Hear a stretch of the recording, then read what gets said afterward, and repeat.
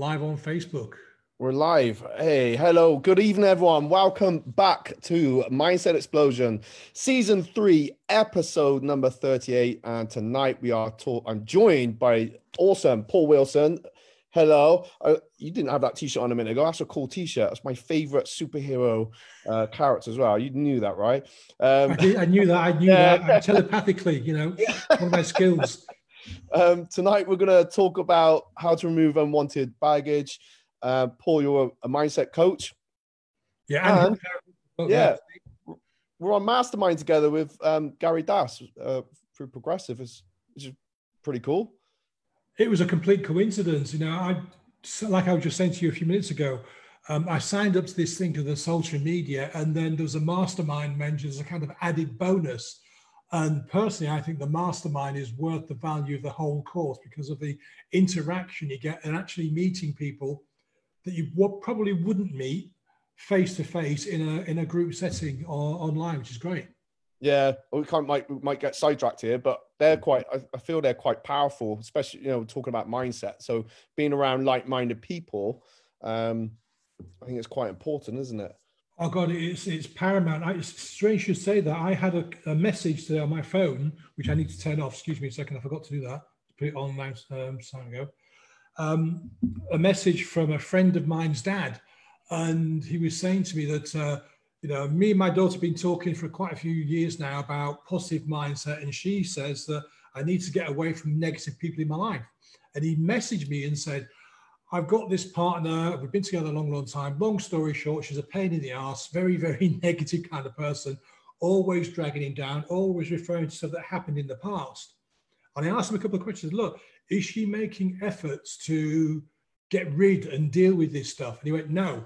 So I said, look, you're not going to like this, but your daughter is absolutely right. This person is holding you back and holding you down. And I don't know how this works, but we all give off. Like, I'm not talking woo-woo here. This is facts. And let me give you an example. Have you ever been in a group setting, like in a party or a meeting, and you're having a conversation with someone, and then you suddenly hear your name being spoken over all the hubbub, and you turn and go, what? Yes. Yeah. And another one, have you been sat in a cafe? I know this happens to a lot of women. Have you been sat in a cafe or a pub, and you're sitting there by yourself or chatting to someone, you think, someone's staring at me, someone's looking at me. And you kind of look round, and there's a bloke in the corner that's like, not maliciously, probably thinks he recognizes you or something, but we sense stuff like this and nobody knows why. So it's not woo-woo, it's actually scientific fact.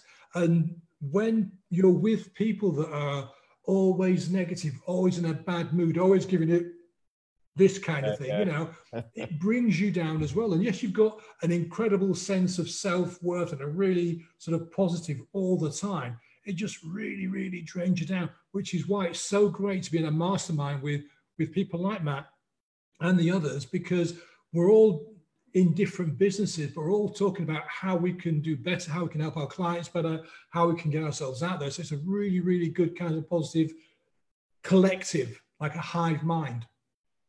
Yeah, definitely.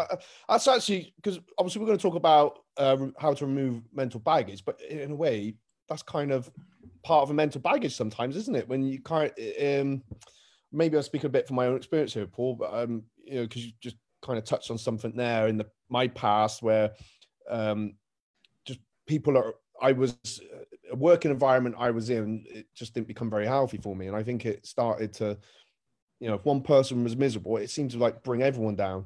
And then I would take that with me. I just take it home, I think. I think a lot of people do that. I read a story a few years ago about a doctor, a GP in the States. And he was having a really, really hard time because, like GPs over here, he was seeing lots of patients, couldn't have lots of clients, didn't have a lot of time to spend with them. So it was like, come in, talk for 2 minutes, write my script, come in, talk for 2 minutes. I'm really sorry you got cancer, you're going to die. And all of this day after day after day after day. And he was getting really down. He was going home. He wasn't talking to his kids. He was ignoring his wife. And he was becoming a real pain in the neck, to use his own words. And one day he went to this conference and he met this retired doctor who was about 95, big smiles, really healthy and sort of still fully, compass mentis, still knowing what was going on. And he got talking to him, and he explained to this sort of senior doctor what was going wrong in his life. And he says, you know what you need to do? He says, God, tell me, what do I need to do? He says, when you go home, you might need to change your house a little bit. The first thing you do before you see your kids, before you kiss the dog, before you pat your wife on the head, you have a shower. He says, what do you mean? You walk in your door, you go into the shower room, you take all your clothes off, and you get in the shower, and you imagine that the water is draining off all the sad news, all the negativity, all the bad stuff you've had to sit through on that particular day, and watch it wash away and go down the plug hole. Yeah, do that, and then go and spend your evening with your family. And this guy was a bit skeptical. That's a bit woo-woo for me, but he did it. And after about a week, he said, it was incredible. I'd go home after a really crappy day. Instead of taking all this baggage with me from the day, all the bad news and the deaths and stuff, I'd just jump in the shower, imagine, like this old guy said, you know, I'd wash myself and watch it all run away down the plug hole. And I just felt great. So again, it's a very, very simple act, a very, very simple thing to do, but it works. And it's just a really good way of getting rid of the crap from your day. And so many people like you, Matt, they have a tough day at work and they go home and they either hit the bottle or they hit the crappy food, or they just do a combination of all of that, don't talk to anybody, isolate themselves and feel miserable. Well, if they took a very, very simple little step, like, you know, having a shower or doing something to separate the work day from the home day, they'd feel so much better. Absolutely. Do you know what, Paul? I really like that. I might add, obviously, you're a hypnotherapist as well, aren't you? As well as a mindset coach. So obviously, that's the power of the mind. And I guess it is those little things that makes a difference. Sometimes, you know, I teach martial arts, but just how we might stand someone will affect, you know, how their posture changes and their confidence grows or their self-discipline. So it's a very similar thing. Those little tiny things, I guess, become a little anchor, would you say? Yeah, definitely. I studied Tai Chi for a few years, and then my teacher disappeared off the face of the planet. He'd gone rogue, and so I couldn't do it anymore. But you're absolutely right. Learning, I'd be trying to do a move, and it was becoming really wooden and rigid. And he'd come along, kind of like push my elbow out here, drop this one down, tilt my head, and the move just became all of a sudden much, much smoother. Yeah, just by a couple of tiny adjustments. We have incredibly powerful imaginations, amazing imaginations, but we don't use them. We tune it out. And so this doctor story I was telling you, that's a great way of just simply using your imagination, of picturing the, you know, the negativity just, I mean, obviously it doesn't drain away because you can't see negativity, can you? It's invisible. Yeah. Picture it. Yeah, the soap on your body is the negativity. If you picture that and imagine that and practice it, it becomes real. And you can get to a stage where you can actually feel it draining away from you and your body just feeling much more relaxed and really, really comfortable and happy with yourself. So yeah, the imagination is a hugely powerful tool if we use it and work with it. Definitely. And you're so right that we don't use that enough. Just in terms of any kinds of forms of vision, but we probably are. That's sometimes, you know, where we get this negative baggage is probably because we use it in the wrong context, right? Would you say? Yeah, because with the story of the dad, he's around this person, so this person was like giving him loads of grief all the time. So there's a physical connection of negativity. But there's also, like, imagine he's at work and then he's, oh God, I've had a really bad day at work and now I've got to go home and I've got to put up with her or his nagging and bitchiness and I can't face it. So even before he's left his day's work, he's setting himself up by imagining a negative scenario. This is what worry is. If you think about it, what does worrying do? What does it achieve? Yeah, nothing really, is it? And the old cliche of spilt milk. Imagine we still had bottles of milk, okay? So I took a bottle of milk like this and I dropped it on the floor. by accident. There's two ways I can react. I can go, oh God, I've just dropped a bloody bottle of milk on the floor. That's, £1.50, and I've got to go and get all the towels. If I don't get it all up, it's going to stink. And I can build this really big, horrible, negative picture about what I've got to do. And that just creates stress in my body. Whereas if I go, oh, bugger, I've dropped the milk, and then go and clean it up and get on with it, and then get on with your day. It's the same event. The bottle of milk has been spilt and dropped and smashed, but it's two completely different ways. So yes, I still get angry for 5 seconds or 10 seconds, but then I move on from that and just deal with the situation and get on with my day. Too many of us will dwell on negative situations. Like my boss just chewed me out because I was late with the report, or I only made 5 calls instead of 7 calls today. And you take that home with you, and then you take it out on your kids, you take it out on your partner, or you go down the pub and your mates around the pub commiserate with you. Oh, have another pint, Paul. And you go home after you've had 4 pints, and you wake up in the morning with a groggy head. So you kind of perpetuate the negativity throughout the entire week because of one single event. Yeah. Again, it's just because of the power of our imagination. It's just a humongous tool that's there as a resource, and we don't use it in the right way, most of us. No, definitely. It's really interesting. And I guess if we're surrounded by, so now this scenario is we're surrounded by people who are very much like that. Would you say that can feed upon us a little bit as well? So if I'm surrounded by 5 people every day and they're just completely negative, how's that going to affect me? Piranhas, yeah, in the Amazon or wherever, and the big teeth, and they sort of devour stuff, yeah. Imagine you got a warthog and you dropped it in. Mm. The piranha is going to come, and they're going to nibble away and nibble away and nibble away and nibble away. And over a period of time, that carcass will just be bones, or maybe not even bones, just bits of fluff floating around in the river. And then eventually it gets dispersed and goes away. That's what happens to our spirit, our sense of self, our positivity. So you've got all these people snipping and sniping away, and it just pushes you down and makes you feel like crap, and makes you want to have that extra bottle of wine or eat that extra big cake and feel sorry for yourself and feel angry and negative. And then you spread it as well. Yes. So you go home and your partner might be full of the joys of spring because he or she's had a really great day. Your kids are jumping up and down doing what kids do. And you go home, oh, stop doing that. Where's my dinner? And you just spread the negativity around because, like we said earlier, we haven't kind of separated. And if you're in a negative atmosphere at work, you did the right thing. You got out of it. Yeah. Too many of us don't do that. We put up with it. We make excuses. Oh, no, I've got to stay here. I've got to put up with it. And I've got to accept it. And we don't take action to deal with it. And that's the worst thing. So I think one of the reasons, you see a lot of people that are kind of mature, that they're kind of stooped over. They're not standing up kind of proud and erect. Yeah. It's like that weight, isn't it?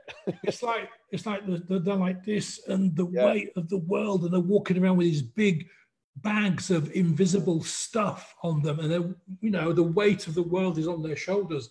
And I'm convinced that a lot of negativity in the workplace, in the home place, just adds to this baggage, and it just kind of weighs you down, like you're carrying, a camel's worth of stuff on your back. It's like a backpack of rocks, isn't it? Each one is another rock, and we're not taking the time to bloody take them out. That's a great analogy. Yeah, it's like you've got a rucksack that's with no lid on it. And every time, something negative, somebody goes, here's a nice big stone, just going to drop that in Paul's rucksack. Oh God! And then you go into an office and you have a meeting. There's 3 people there. One, there's a big rock for Paul's rucksack, and and you go home at the end of the day and you're like bent over double because you've got this great big bag full of stuff that you've collected over the day. Yeah, it's terrible. I mean, that's the reason why I left my job of 25 years, because I'd had a fabulous time there. I'd really enjoyed it. Some really challenging times, and the last couple of years I've been transferred into a role that wasn't really me. And I gave it a really, really good go. I did my best effort for 2.5 years. And then on October the 3rd, 2017, I got knocked off my bicycle on the way to work. and I broke an arm. I broke an arm either side of my bone. I broke a bone either side of my elbow, and I'm right-handed, which meant that I couldn't do anything at all. So I was signed off work for 6 weeks, and I was sat there thinking, should I stay? Should I go? Should I stay? Should I go? If I stay, I'm going to make everybody miserable. I'm going to be miserable. I'm going to spread the misery. But if I go, what am I going to do? And I went back to work after those 6 weeks, and I still to this day don't understand what happened. But you go back to the office, you're trying to get the computer working. There's all the mail you've got to sort through. And the HR director walked past my office and went, "Hi, Paul, how's the arm?" I went, "Oh, it's great. Have you got a minute?" And you come round to my office. Long story short, 6 weeks later, on the exact date of my 25th anniversary, I was out because something inside me said, "Paul, this is an opportunity. Let's jump on it and let's go." And I was going to become a photographer because photography is my passion and I really, really love taking pictures. But I talked to a few professional photographers and they said, "Paul, every man, dog, budgerigar, cat, snow leopard with a phone nowadays calls themselves a professional photographer." Yeah. And people are working for nothing. People are working for exposure and all this kind of stuff. So it's a really, really, really tough slog.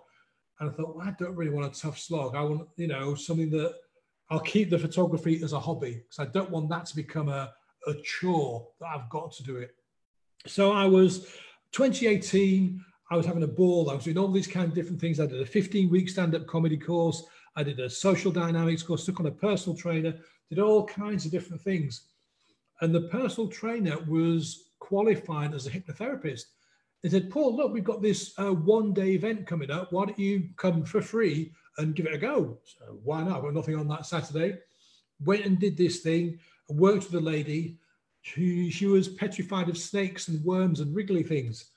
And we got a really good result. I thought, yeah, okay, fine. But, whatever. The very next day, I got sent an email. Her family were walking in the woods. And Dad was a big video guy. So he's got the camera out and he's videoed everything. And he goes, "Oh, darling, you better, move to the side there." And he sort of zooms into the path and this massive, really long worm. And he expects his wife to kind of detour around. And she goes, no, don't worry, darling. And she walks up to this worm, gets down on her hands and knees, very, very carefully, very gently, picks it up in her hands, takes it over to the grass and puts it down on the grass. Husband nearly drops his phone, lets off a stream of expletives, yeah? And I'm thinking, bloody hell, I've got a superpower. Because I couldn't even show, the day before, I couldn't even show this woman a picture of a worm on her phone before she was freaking out.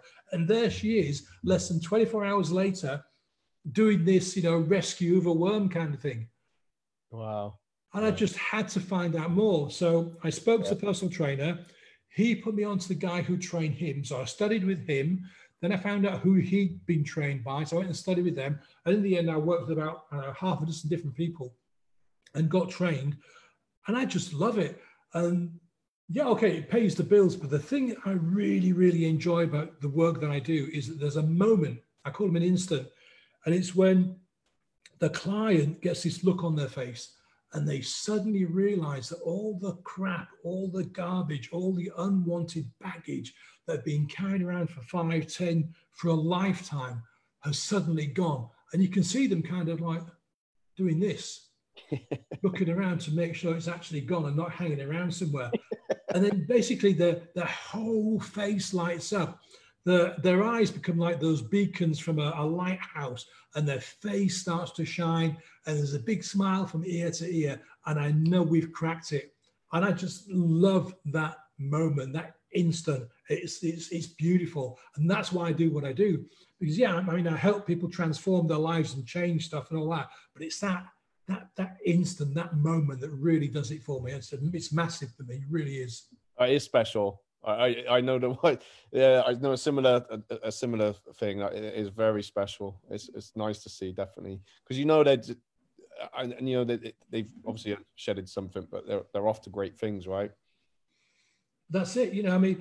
I've had clients that have been smoking for 30 years and they've tried to stop, and they've tried this and they've tried that and they've tried the other, and they've maybe been able to stop for 3 or 4 weeks or 5 or 6 weeks, but they're always back to smoking again. And I remember this one particular lady, and we were working together, and it turns out that the reason why she was smoking, she was also eating too much, she's quite a big lady, is that because she'd been in a very abusive relationship years ago, and she'd sort of escaped from that relationship, but her subconscious mind had said, we don't want to be near blokes ever again. We don't want another relationship as long as we live. And the subconscious decided the best way for that to happen, the best way to guarantee not to be in a relationship, was to make herself as ugly and as unpleasant as possible. So she started eating loads and loads of crap, putting loads away, and she started smoking like a chimney. And quite rightly, you know, she didn't attract anybody. So when we did the work, when we unpacked it, that's what we found out what was going on. And once we'd found out, we dealt with it. You know what, a year and a half later, she's lost loads of weight. She's not smoked a cigarette. She's got a really nice guy as a partner now. And she's loving life, always with a massive, great big smile on her face. Simply because we found that one thing. Because a lot of people, you know, you probably hear this in your classes, Matt, about people say, I've got this nagging voice inside my head that's always beating me up, always doing this, yeah? Yeah. Well, there's a misconception. People think it's trying to hurt you, trying to hold you back. It's not, because our brain has one function, one prime function, that is to keep us alive, to keep us alive. Now, the challenge we face is that our society has evolved incredibly. I mean, we put people on the moon, we build dwellings, we've got, you know, things like this that give us access to all the information on the planet, yeah? But as creatures, we haven't evolved very much in a million or so years, yeah? So inside our head, we've still got the fight, flight, or freeze response, and our brain hasn't kind of caught up rather, that there are no saber-toothed tigers, and that in the West particularly, there's no nasty snakes and groups of predators around the corner. So it's kind of translated that into negative events. So, for example, I'll give you an example out of my life. Back in 2002-ish, at the Channel Tunnel, I was health and safety advisor, got told to do this public speaking event, and it was a nightmare. I did every single thing wrong you could do in a public speaking scenario. You know, death by PowerPoint. I didn't know my material. Too many words on the screen. It was awful. And I was sweating like a pig. I had a lime green short sleeve shirt with a tie on, and within about 5 minutes, it was black, and there was sweat pouring off me. It was awful. And I was in this room built for 20 people with about 40 people in it. It was way too hot. And the worst thing about it was everybody was trying to pretend that there was nothing wrong. And in the end, I just said, look, I've got to go. And I went and let my boss kind of take over. And from that day onwards, I swore I would never, ever do a public speaking event ever again. And so that's what happened. Every time I got an opportunity, my subconscious mind went, no, remember the saber-tooth tiger back in 2002? It bit your bloody head off. Don't go near it. And I was given opportunity after opportunity after opportunity, and I just blew them all out of the water. In 2008, there was an incident at work which I was heavily involved in because I'd changed roles by then. And I was involved in the event. I was involved in the debrief. I did the debrief report. I interviewed loads of people. So I was kind of intimately involved in this event, and I knew loads about it. I got all the detail. I created all the reports. And somebody said to me, Paul, we've got this resilience meeting up in the police headquarters in a couple of weeks. Would you come and do a presentation about this event? And my brain went, you can do that because you were there, you know all about it. So I went, yeah, okay, I'll do it. And I put some slides together, but just with pictures and a couple of words. I read some stuff about public speaking, went and did it. There were, you know, in the first meeting I'd done, there was like 40 people. It was a complete nightmare. There was about 400 or 500 people in this thing. And I loved it. I had a fabulous time. It was actually brilliant. And then on the back of that, I got invited to do 3 or 4 more of the same thing. And it was just because my brain had been trying to protect me. Yeah. And this is the same with my client. Her brain had said that she couldn't be around men anymore because of this abusive relationship. So the subconscious mind did all of this stuff to stop her being in relationships. And I see this all the time. People, stuck with stuff they don't need anymore for all kinds of odd reasons. And the worst thing is that they don't know why. Like my client, all she knew was she couldn't stop smoking and she couldn't lose weight. That's all she knew. We had to do the work together to unpack and find that little memory, which the subconscious had made huge because it had packed it full of stuff, to make it a really big negative thing that the subconscious could latch onto. And a lot of us go through, life with all this stuff attached to us. And, you want to start a business, you want to take up a martial art, you want to learn a language, you want to ask somebody out on a date, you want to go for a promotion, whatever it is. And you're just about to do it. And you go, nah, I won't get it. I won't get that promotion. There's no point in me talking to that good looking guy or girl over there because they're going to blow me out and I'll just look a fool of myself.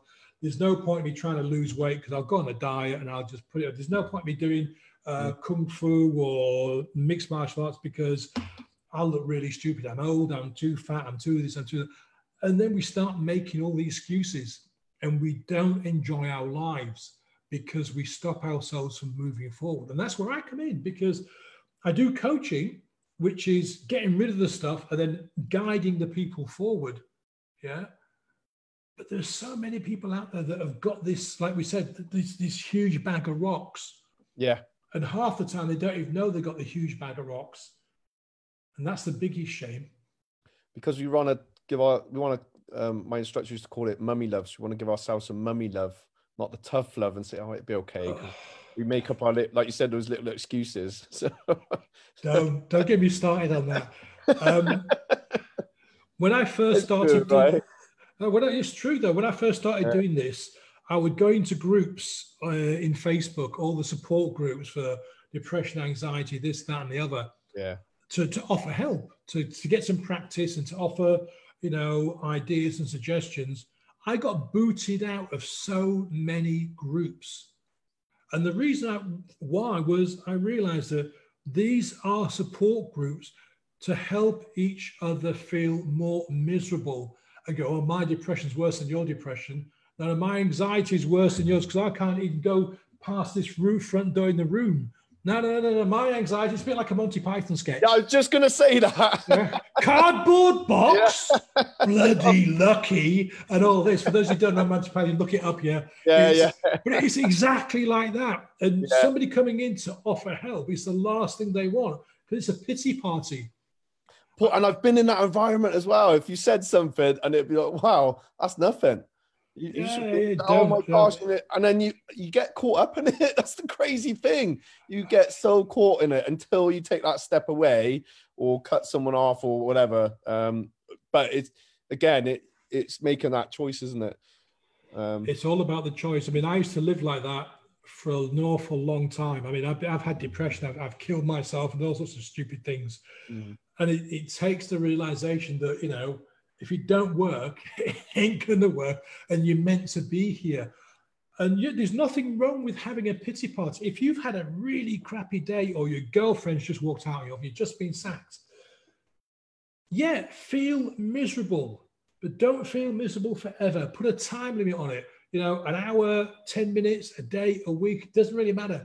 But at the end of that pity party, say, okay, that's the feeling sorry for myself now. I've had my pity party. I'm going to start moving forward and I'm going to start doing whatever it is I need to do to get going again. Yeah. Yeah, I totally agree with that. Because I don't know, on my podcast, I'm always talking about the chimp paradox. And I like the analogy of that is like our chimp brain is kicking off. You have got a vent. You got to get it out.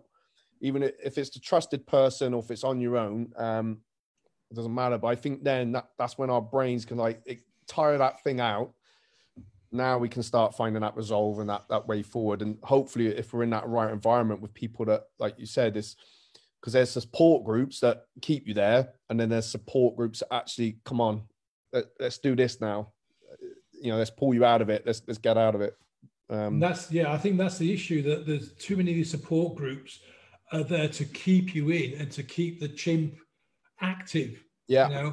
I mean, the work that I do, it's tough love, like you mentioned earlier on, Matt. Yeah. I will drag my client kicking and screaming through the mud and the crap and the stuff to get them to where they want to be, because they've spent too long not dealing with it. And I will get them to not to face the demon, because I don't want them to relive the scenario that put them there in the first place, but to accept that something's not right and then to work with me to put it right. Yeah. Too many people just won't do that. They just want to wallow. I used to be a world-class hippopotamus. I would lie there in a pool of self-pity, feeling sorry for myself, and woe is me, nobody loves me. A real classic overacting kind of ham actor kind of scenario, And that, I still can't figure out why I did it, because it didn't make me feel good. It didn't. The only benefit I can think of from being that way was it got me that much sympathy sometimes.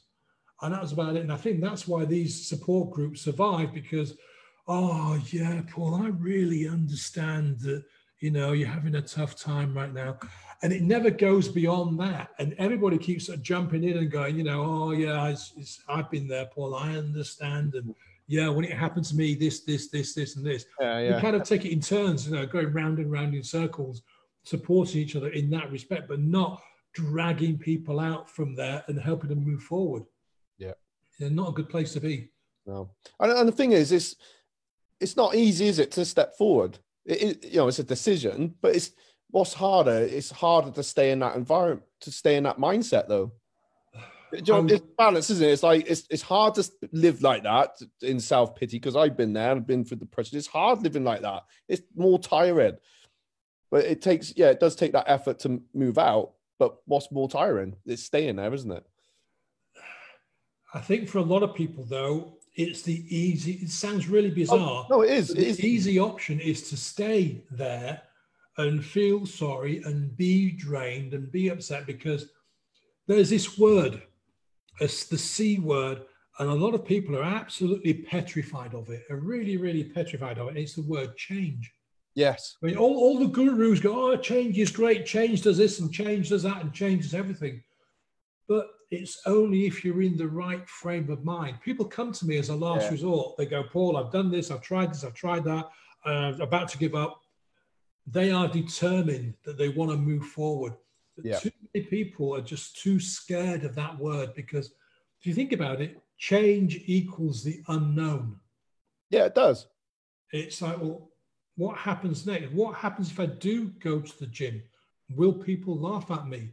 Will it work? Will I lose the weight, or will I just spend all day sweating and, getting out of breath? If I go to this martial arts class, will they be full of like 25-year-old Bruce Lee, male and female varieties, all doing it perfectly well? Will I be the only? Will they laugh at me and all this kind of stuff? So the change is the unknown, and for a lot of people, it's just far easier to be in this negativity than it is to actually step up and go, you know what? I've had it with this. Nothing's changed. I've been like this for 5 years now. It's about time I took action and moved forward and did something. That is a very, very tough and courageous thing to do, and to stick with it and to keep pushing through. Because, if you go to a martial arts class, it may well be that if you join an established class, all the people in there are ahead of you by a week, a month, a year, 10 years or whatever. Well, whatever class you go to, that's going to be the way, isn't it? You could be going to a language class, it's going to be ahead. So... Oh, yeah, absolutely. But I'm just using that as a kind of analogy. Yeah, no, definitely. But it is interesting because, and you're right, people do fear change. But the thing I was saying, change is inevitable, because it's like, if you do nothing, something will change for you anyway, whether it be your health or the people around you. But progress is optional. People don't see that, though. That's the issue. They think that if I stay in this bubble, if I go to work, come home, drink a bottle of wine, a takeaway, that's my little bubble, that's my cushion, that's my protection. And then suddenly they go to work, they get called into the office, and Paul, I'm really sorry, mate, but we've had a really tough time in the company. I'm letting you go. And that is a massive unwanted change because they're being forced to do something now and they're not in a position to deal with it.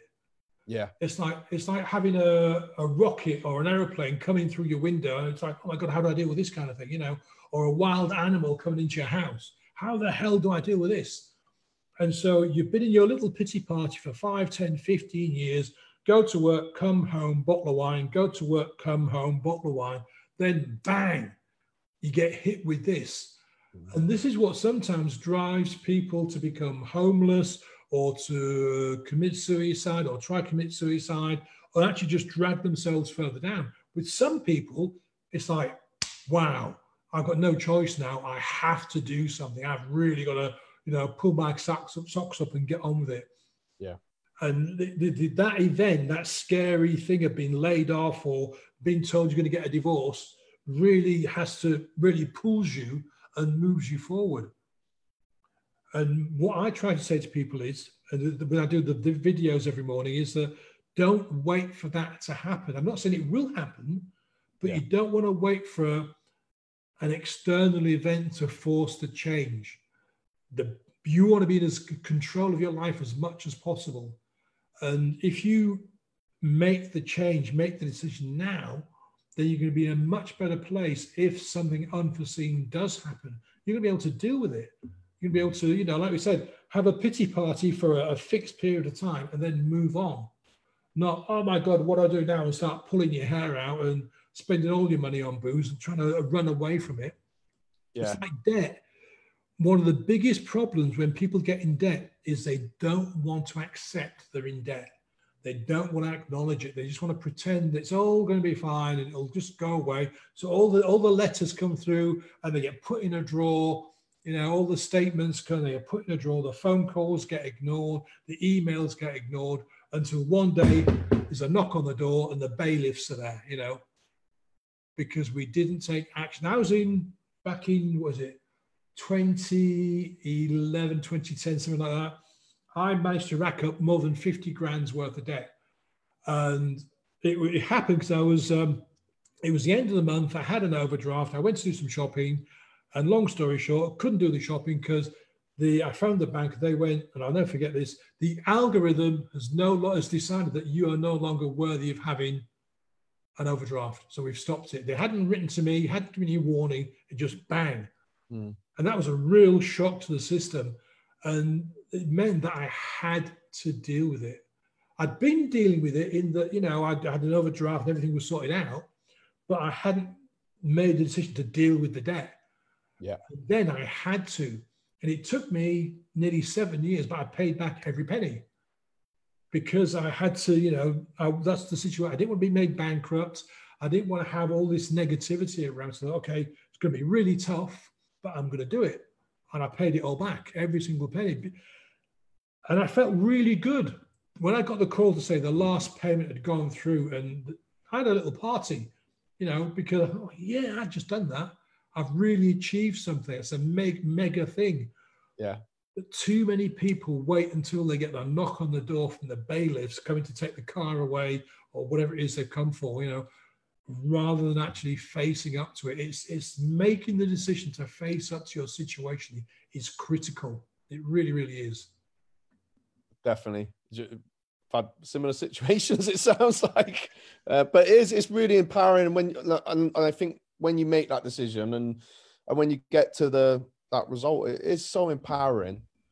And it's suddenly, it's not like you've taken a stone out either. You've taken quite a few out. Oh yeah, you've emptied the rucksack out pretty much. Yeah, definitely. Because you've done two things. In fact, you've done three things. I call it, I was trying to think of an acronym the other day. You've recognized that you've got a problem. You've accepted that you've got a problem, and that's rad. So you recognize, you accept, then you do something about it. Yeah. Yeah. And when you do something about it, even though the problem isn't resolved, there's a huge sigh of relief because it's not hidden anymore. It's out in the open. You've recognized you've got a problem. Yeah, I've got this debt. I've got all these piles of letters. and you accept it. Yeah. Yeah, that's me. It's my debt. It's not your debt, not some person that's been stealing my credit card. It's down to me. Yeah. And then you do something about it. You start making phone calls. You start reading the letters. You start dealing with it. And then the weight just falls away because you are now in control of the situation. You've taken the steps to deal with things, whether that's, losing weight, getting rid of debt, getting out of a bad relationship, whatever it is, you're taking control and you feel so much better for it. And then when you're out of the situation, it's like, yeah, I did this, me. Yes. And it's like, scoring the winning goal at the FA Cup final, or, scoring a hole in one at golf if you play golf. It's that kind of feeling because, yeah, that was me. I did that. Okay, yeah, I should have put myself in that situation, but that's by the by. But, yeah. I recognized it, I accepted it, and I did something about it. Yeah. Exactly. It is what it is, and now you can move on, right? Well, that's the top tip, really, isn't it? To Rad for for the subject of today's show, which is, I can't even think of the word for it. Removing mental baggage. Yeah. So, yeah, that's really good, and I really like the one with the shower as well. So that's an easy thing anybody can do. Yeah, easy one. I was going to say something. So, So, Paul, you mentioned about your video, and I wanted to bring that up. So, you're doing mindset videos. Is it every day?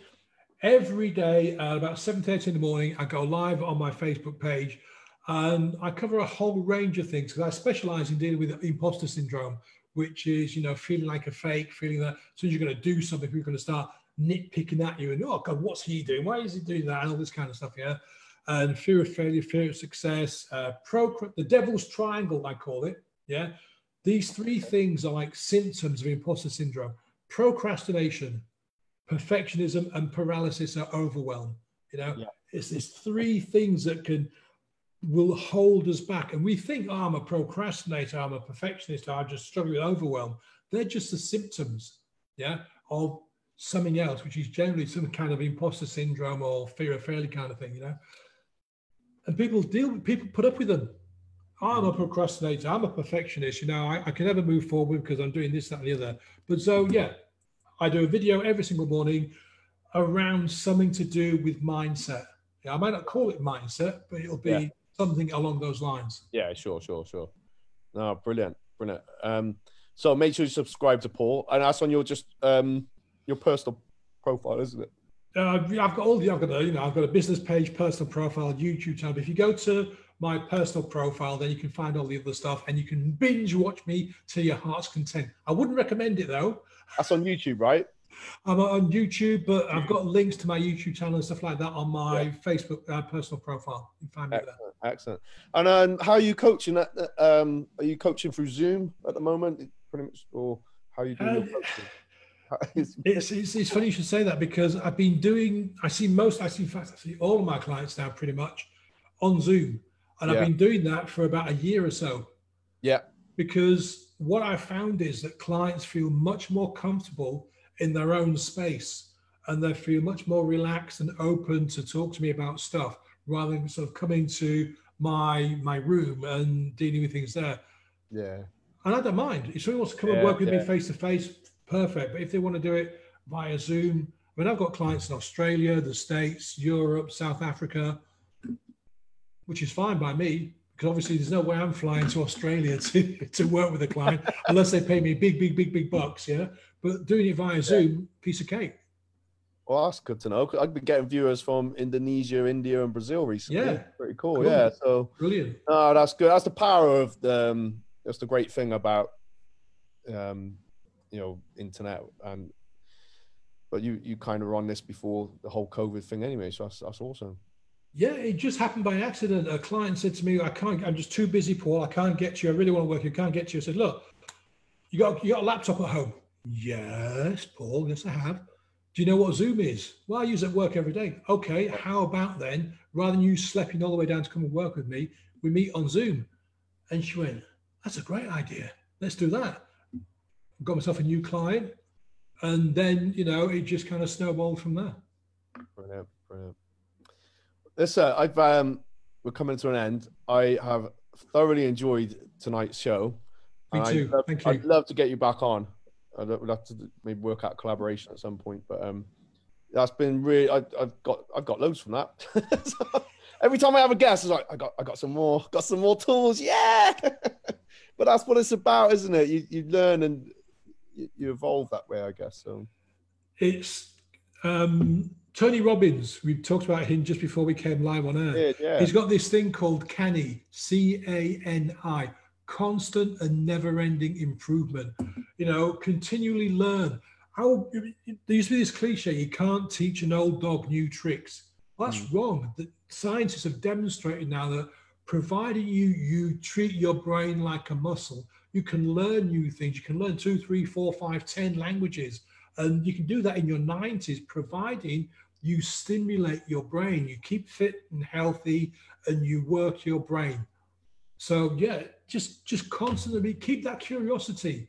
We are curious beings. If we weren't curious, we'd still be living in caves or in the treetops like chimps. But it's our curiosity and our imaginations that drove us from the trees to spread across the world, to live in skyscrapers that are half a mile high or whatever they are. Yeah. So keep learning, keep interested, still be curious.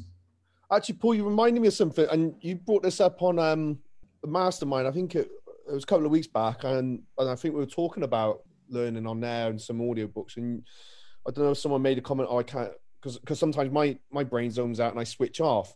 But you actually made a really interesting comment, and I've been trying to work that, is that even if you're zoned out, still have that going on because something will go in. Is that? Yeah, I get that. I can't remember the exact thing that I said, but even if you are zoned out and you're in a bad place or whatever, push yourself to listen to audiobooks or read. Stay away from daytime TV because that's just garbage, most of it. But if you read podcasts, there's loads of really interesting podcasts now. They're free, they're easily accessible, so you can still feed your mind even though you might not be in a good place. And you never know, there might be one little shift. Somebody might say something, a little sentence or a throwaway word, and you went, oh my God, I could do that. Yeah. And it just sinks in because the brain is always on alert for predators. But also, if you stay curious and stay interested in life, it's also on the lookout for opportunities. Yeah, it's the difference between a closed mindset and an open mindset. A closed mindset sees everything as negative and doesn't look outward. An open mindset goes, yeah, opportunities, people to talk to, things to learn about, curiosity, interest, and using that imagination. That's where we want to be. We want to have the open mindset because that helps us learn and grow and be happier and lead better lives. No, definitely. Do you know what? That helped me loads when you said that because when I'm listening to my order, I feel like I got to get all this information in. I got to get it there. And actually, I thought, no, from my head somewhere else when I'm walking in. That's generally when I got my audios on. I thought, no, I just got to put it in. Or from the car. So that helps a lot, actually. And you're right about the open mindset. I had this analogy given to me a few years back. I loved it. It changed my perception on everything. And it was, what is 1 + 1? We've been taught it's 2, right? We've been taught that it's 2 because if we get a car, another car, we got 2 cars. We get 1 cup and one other cup, we got 2 cups. But if we get 1 puddle and another puddle and put them together, we got a bigger puddle. Yeah, we got 1 puddle. So and it's just that little thing changes everything. So there's always an answer. There's always a way around, and it is about that open mindset, definitely. And mine used to be so closed. It was it's terrible. But how far we've all come, really. So yeah, it's like you said right at the start of this conversation. If you're surrounded by negative people, then your brain goes bang, and shuts if it wasn't already shut, and it can't open because there's too much stuff holding it closed, and you've got to let go of that negativity. So give yourself a chance to open your mind and to start looking for more things out of life. Yeah, definitely. Well, I always say it's the top 5 people that you're around is who you become. So it's good to analyze that sometimes. And you know, seek out a bit like what we've done. We seeked out a mastermind group, and it's, you know, there's quite a few unique minds in there, and you know, we pick up off on that, and that's the energy to be around, isn't it? There's people that, you know, are wanting to grow and develop, and you'll pick up off from there. Best support groups. Yeah, yeah. That is the best support group you can have, is being around people that will push you, will stimulate you, will help you, and you kind of reciprocate. It's a group of people that, okay, they could be in different businesses, different areas, different countries, yeah, but they've all got one aim. It's to go from here to here, yeah. And you can get yourself into a group of people like that. They will kind of drag you along, and you will drag somebody else along as well. Yes.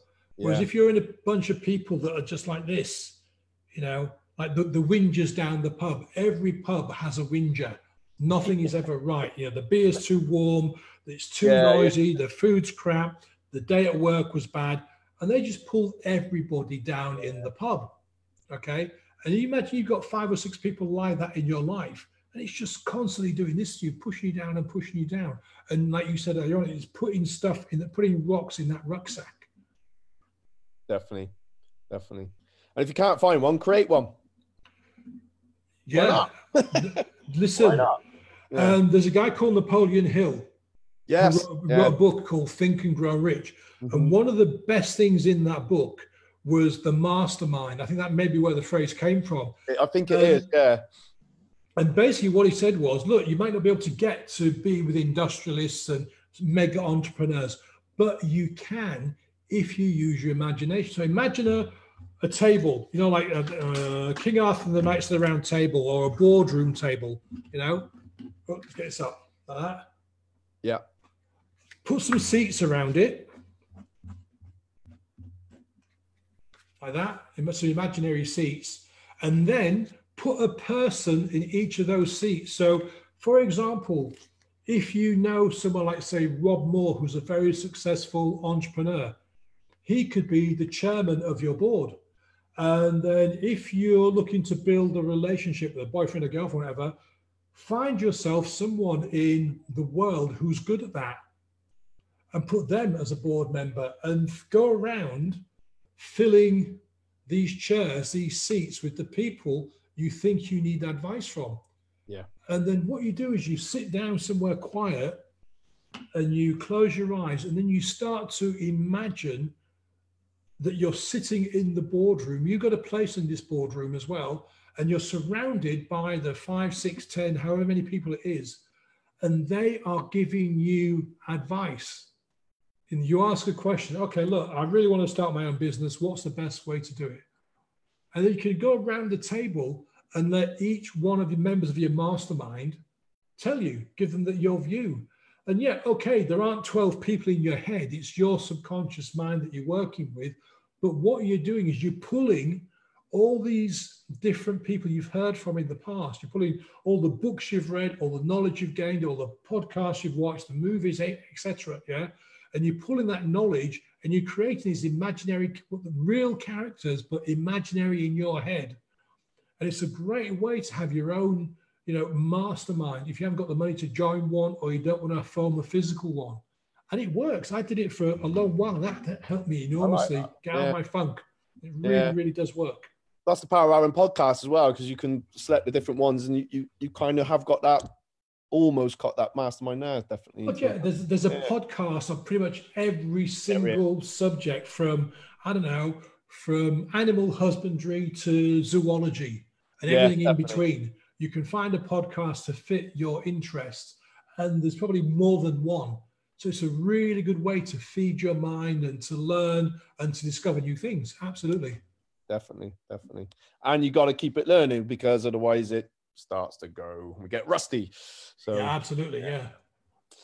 Paul, thank you so much. My pleasure, sir. I'd love to get you back on. And guys, you got a bit extra bonus content there. So all good. If you've got any questions for Paul or myself, drop them in the comments. You got Paul's website there, but connect with him on Facebook, please. He's doing mindset every day, every morning, 7:30. Is that right? That's right. Around about 7:30 every single morning. So it's definitely a great way to set yourself up for the day ahead. I'll see you all next week. Thank you, Paul. I'll talk to you in just a sec. Everyone else, enjoy the rest of Sunday. Peace, love, always. Bye-bye.